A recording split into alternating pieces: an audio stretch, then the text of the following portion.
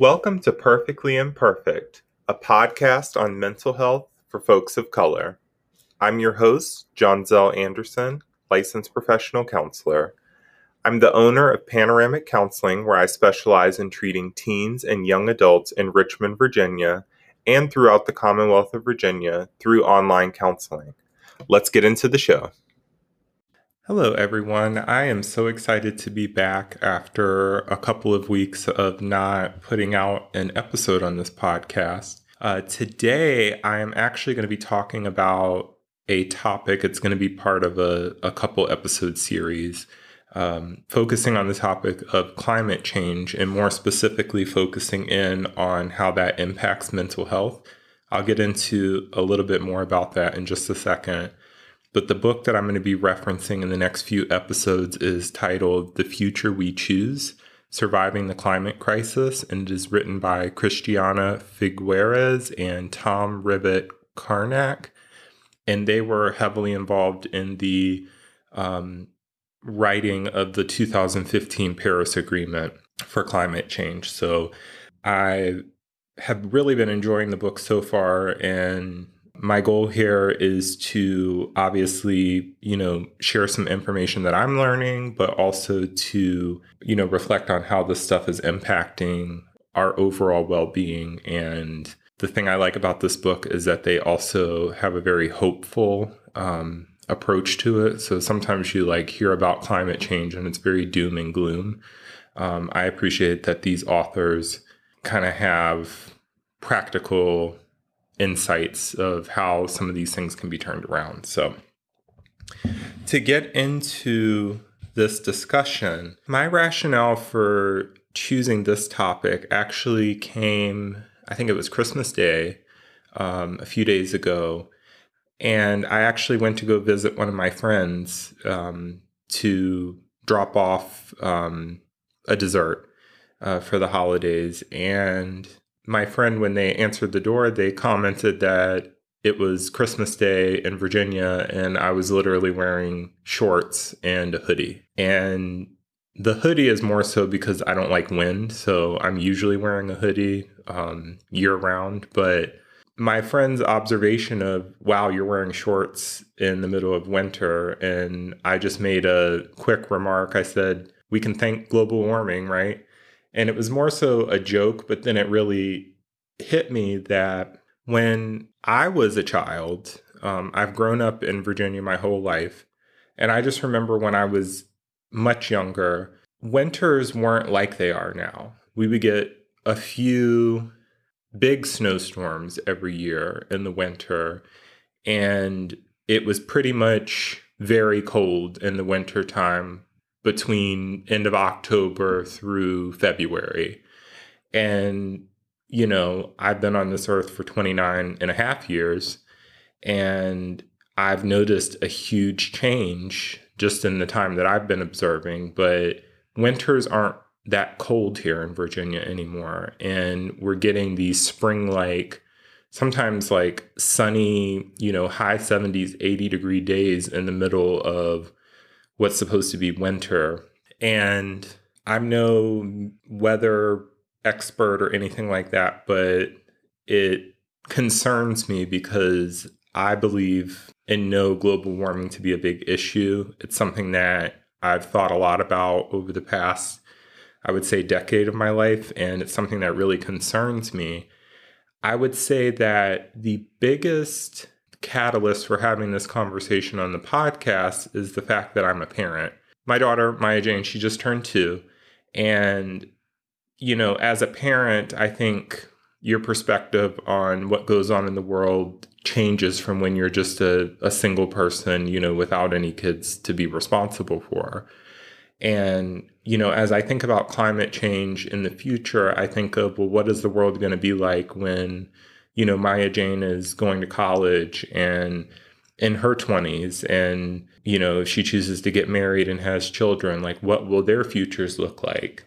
And that is also the rationale of these two authors. Both of them are parents. I believe one has adult children and one has 2 children under the age of 18. And their concern it very much mirrors mine. in that climate change is a huge issue. It's definitely man-made. And it's not a matter of, do you believe this or not? It is, scientifically backed. But I know the people who listen to this podcast, I don't have to convince you. But I want to start off with a quote from the book. You're going to hear a lot of quotes from the book. That's kind of my style. But this one kind of is the connection point. It kind of gives validity to the fact that I'm talking about climate change on a podcast about mental health. So, quote, "Climate change is the mother of all issues. This crisis both dwarfs and encompasses any other issue we may care about." End quote.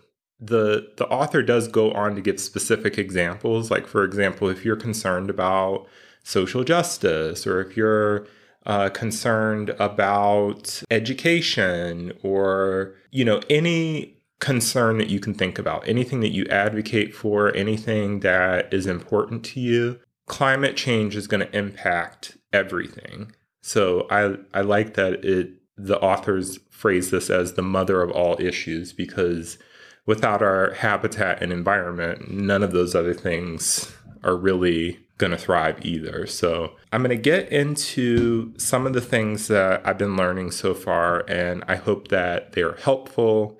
And as I go through this book, I hope to continue sharing more insights with you. And yeah, we'll see where it goes. So I mentioned that the authors were involved in the Paris Agreement of 2015. For those who aren't familiar, I believe 195 nations in the world had adopted this agreement to guide, their economies for the next 40 years. And so this is basically a universal plan to combat climate change. I've noticed that a lot of at least in the United States, the car companies are making these commitments to being at like net zero emissions by a certain day. And I believe that this is driven by the Paris Agreement. But that's the premise of all of this, right? So there's this big meeting between the countries of the world and kind of a collective agreement that we need to do something about climate change. But coming up with a plan,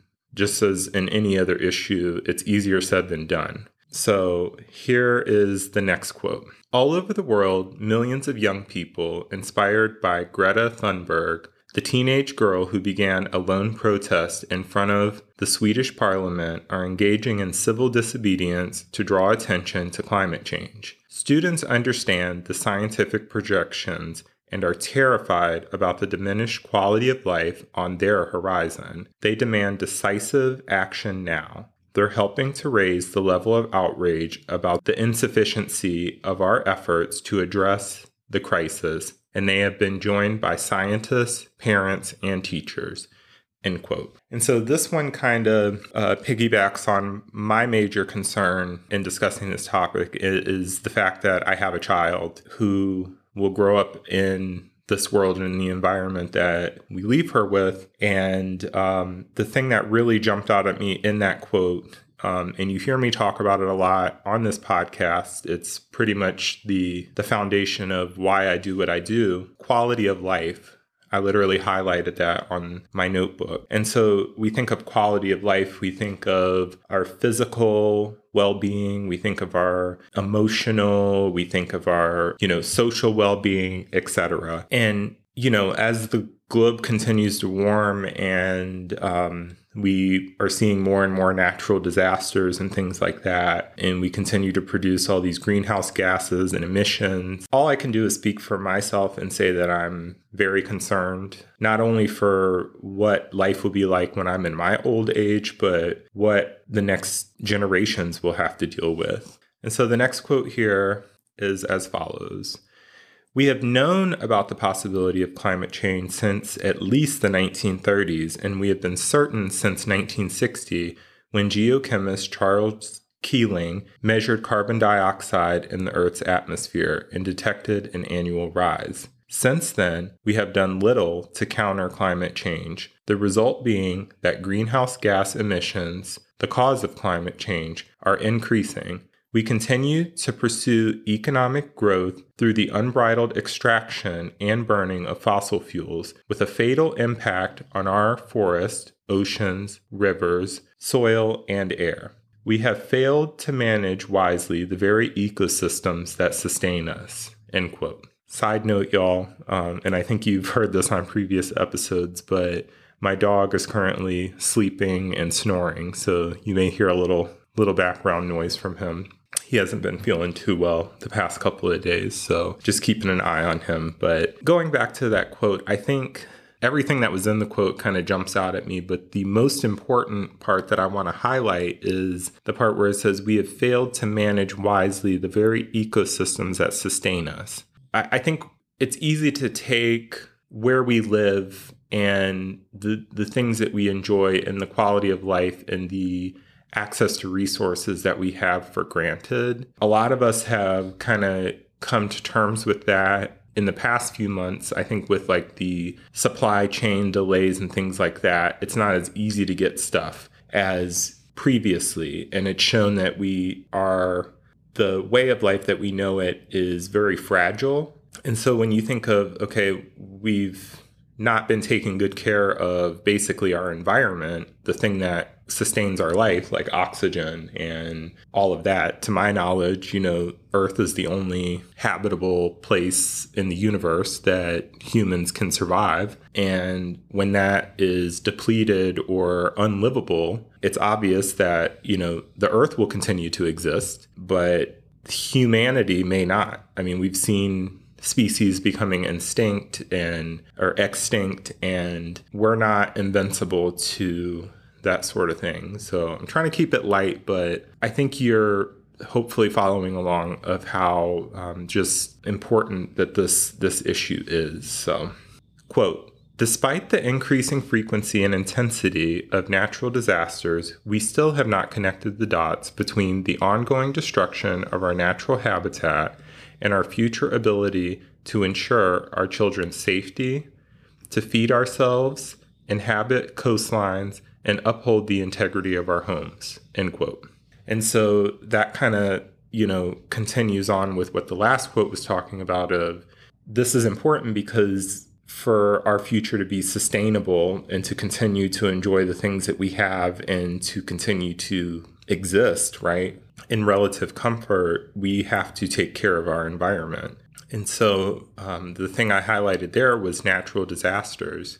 You don't have to look too far to see that the frequency of hurricanes and floods and just these like catastrophic things that we see a lot of here in the United States, and a lot of times it's much worse in other countries with earthquakes and hurricanes, tsunamis, that sort of stuff. These are things that have rapidly increased in frequency. As I was reading through the beginning parts of this book, it was talking about how, it used to be every so many hundreds of years there would be a natural disaster or something like that. And now, at least in the United States, I know we have hurricane season where it's back to back to back to back, extreme weather events and stuff like that. And so obviously it's all correlated. And so the next couple of quotes I really like because it kind of talks about the two sides, so to speak, the polarizing viewpoints on this, and more so focusing on those who deny climate change. My dog is really snoring right now, so I'll let him rest, but we'll keep going. So, quote, "Denying climate change is tantamount to saying that you don't believe in gravity. Science of climate change is not a belief, a religion, or a political ideology. It presents facts that are measurable and verifiable. The irresponsibility of not believing in climate change is becoming more apparent with every new catastrophic event. Climate deniers are shamelessly protecting the short-term financial interests of the fossil fuel industry to the detriment of the long-term interests of their own descendants." End quote. As with any major issue, there's going to be people who take something very seriously, and there are going to be people who couldn't care less.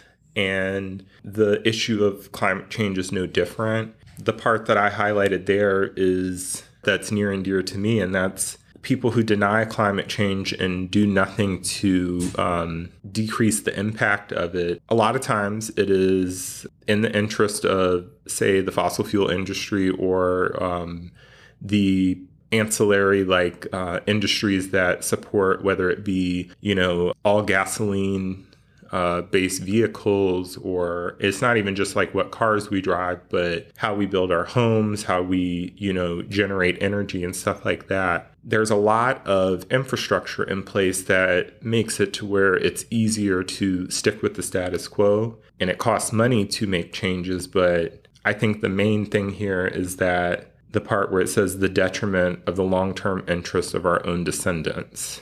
That's the part that means the most to me as a parent. And I'm, being very honest with y'all that this, while I have always, been concerned about climate change and stuff like that since a young age when I became aware of it, it didn't present urgency to me until I was a parent. So there's some food for thought there. And so next, I'm going to go into kind of the mental health aspects of this. Quote, people feel real grief over the unspeakable loss of ecosystems and biodiversity, over how much more we are about to lose, including the future of human life as we know it. Those who are enveloped by this grief may have lost all faith in our collective capacity to challenge the course of human history. End quote. And so I share this quote because it's kind of the other side of the spectrum. So you've got your people who flat out, deny climate change, say that it's not real, that they don't believe in it. Case in point, Donald Trump. But then there's the other side that, people who care so much that they have basically given up on any hope because it's like, well, it's so bad, it's never going to get better. It's to the point where you give up, right? And any time that you're on a spectrum of a polarizing issue, if you're to the extreme, you've got lots of blind spots. So I share that to show some of the downsides of going too far extreme in your thinking either way, whether, denying climate change or looking so much into the doom and gloom that you don't come up with practical solutions or have the energy left to combat it. So in my research for this topic, I actually looked at several books and I couldn't really find too many reputable books that specifically talked about mental health and climate change. It's a big part of why I'm, doing this podcast series is to kind of make those connections. This book is more about what climate change is and what are some of the short and long-term goals that as a society as a whole, we need to start tackling in order to reverse and hopefully improve the state of our ecosystem. But the term that kept popping up in my research is known as eco-anxiety. So in the past few quotes that I've shared and just in my rationale for doing this, I said, I live with a sense of fear and anxiety for my daughter because the future is uncertain. And most people have dealt with some form of anxiety throughout their life or stress, right? So eco-anxiety is basically the fear and concern of what will happen due to the deterioration of our environment. And so I have a quote that kind of responds to this dilemma. So we talked about people who are unaffected because they deny that climate change is even a thing, kind of the ignorance is bliss approach. And then you've got the other side of the spectrum where people believe that it's so far gone that there's no hope. And so this quote kind of comes with a happy medium and kind of responds to that. So here we go. Quote, but we cannot allow it to erode our capacity to courageously mobilize for transformation. Anger that sinks into despair is powerless to make a change. Anger that evolves into conviction is unstoppable. End quote. And so as you're listening to this, obviously I've shared some, sobering information that I've gained from this book so far. The goal of my podcast is not to bum you out. So, of course, I'm going to end off with something a little bit more hopeful. So, here's something that I want you to reflect on. Quote, by addressing the causes of climate change now, we can at once minimize risks and emerge stronger. Today, we have the unique chance to create a future where things not only stabilize, but actually get better. We can have more efficient and cheaper transportation, resulting in less traffic. We can have cleaner air supporting better health and enhancing the enjoyment of city life. We can practice smarter use of natural resources, resulting in less pollution of land and water. Achieving the mindset needed to attain this improved environment would signal a maturation of humanity, end quote. And if I didn't already, lay the groundwork for the sense of urgency behind this issue, I believe this next quote is definitely going to drive that home. Kind of listen closely to this one and reflect on it. So, quote, two dates should now be seared into everyone's mind, 2030 and 2050. By 2050, at the latest, and ideally by 2040, we must have stopped emitting more greenhouse gases into the atmosphere than Earth can naturally absorb through its ecosystems, a balance known as net zero emissions or carbon neutrality. In order to get to this scientifically established goal, our global greenhouse emissions must be clearly on the decline by the early 2020s and reduced by at least 50% by 2030. The goal of halving global emissions by 2030 represents the absolute minimum we must achieve if we are to have at least a 50% chance of safeguarding humanity from the worst impacts. We're in the critical decade. It is no exaggeration to say that what we do regarding emissions reductions between now and 2030 will determine the quality of human life on this planet for hundreds of years to come, if not more. If we do not halve our emissions by 2030, we are highly unlikely to be able to halve emissions every decade until we reach net zero by 2050. That is our final limit, and we cannot exceed it, end quote.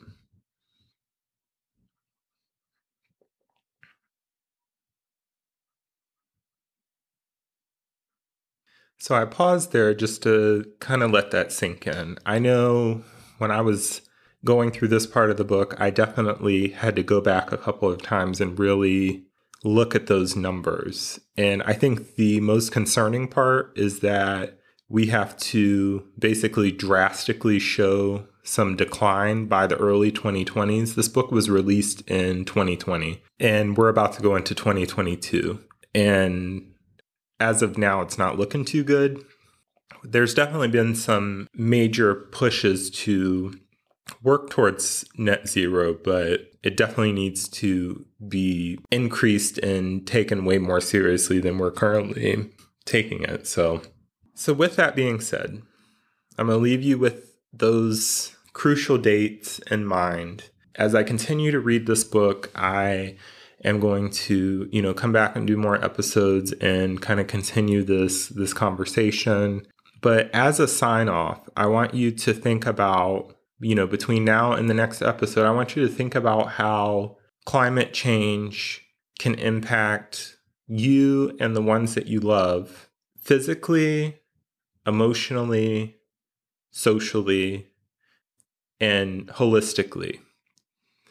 And, these big changes and these big shifts all start on the individual level.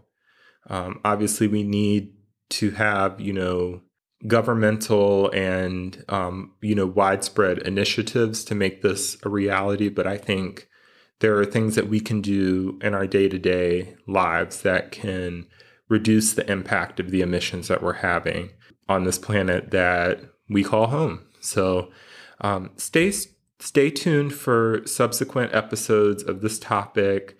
I have linked the reference book in this episode's show notes, so be sure to check that out.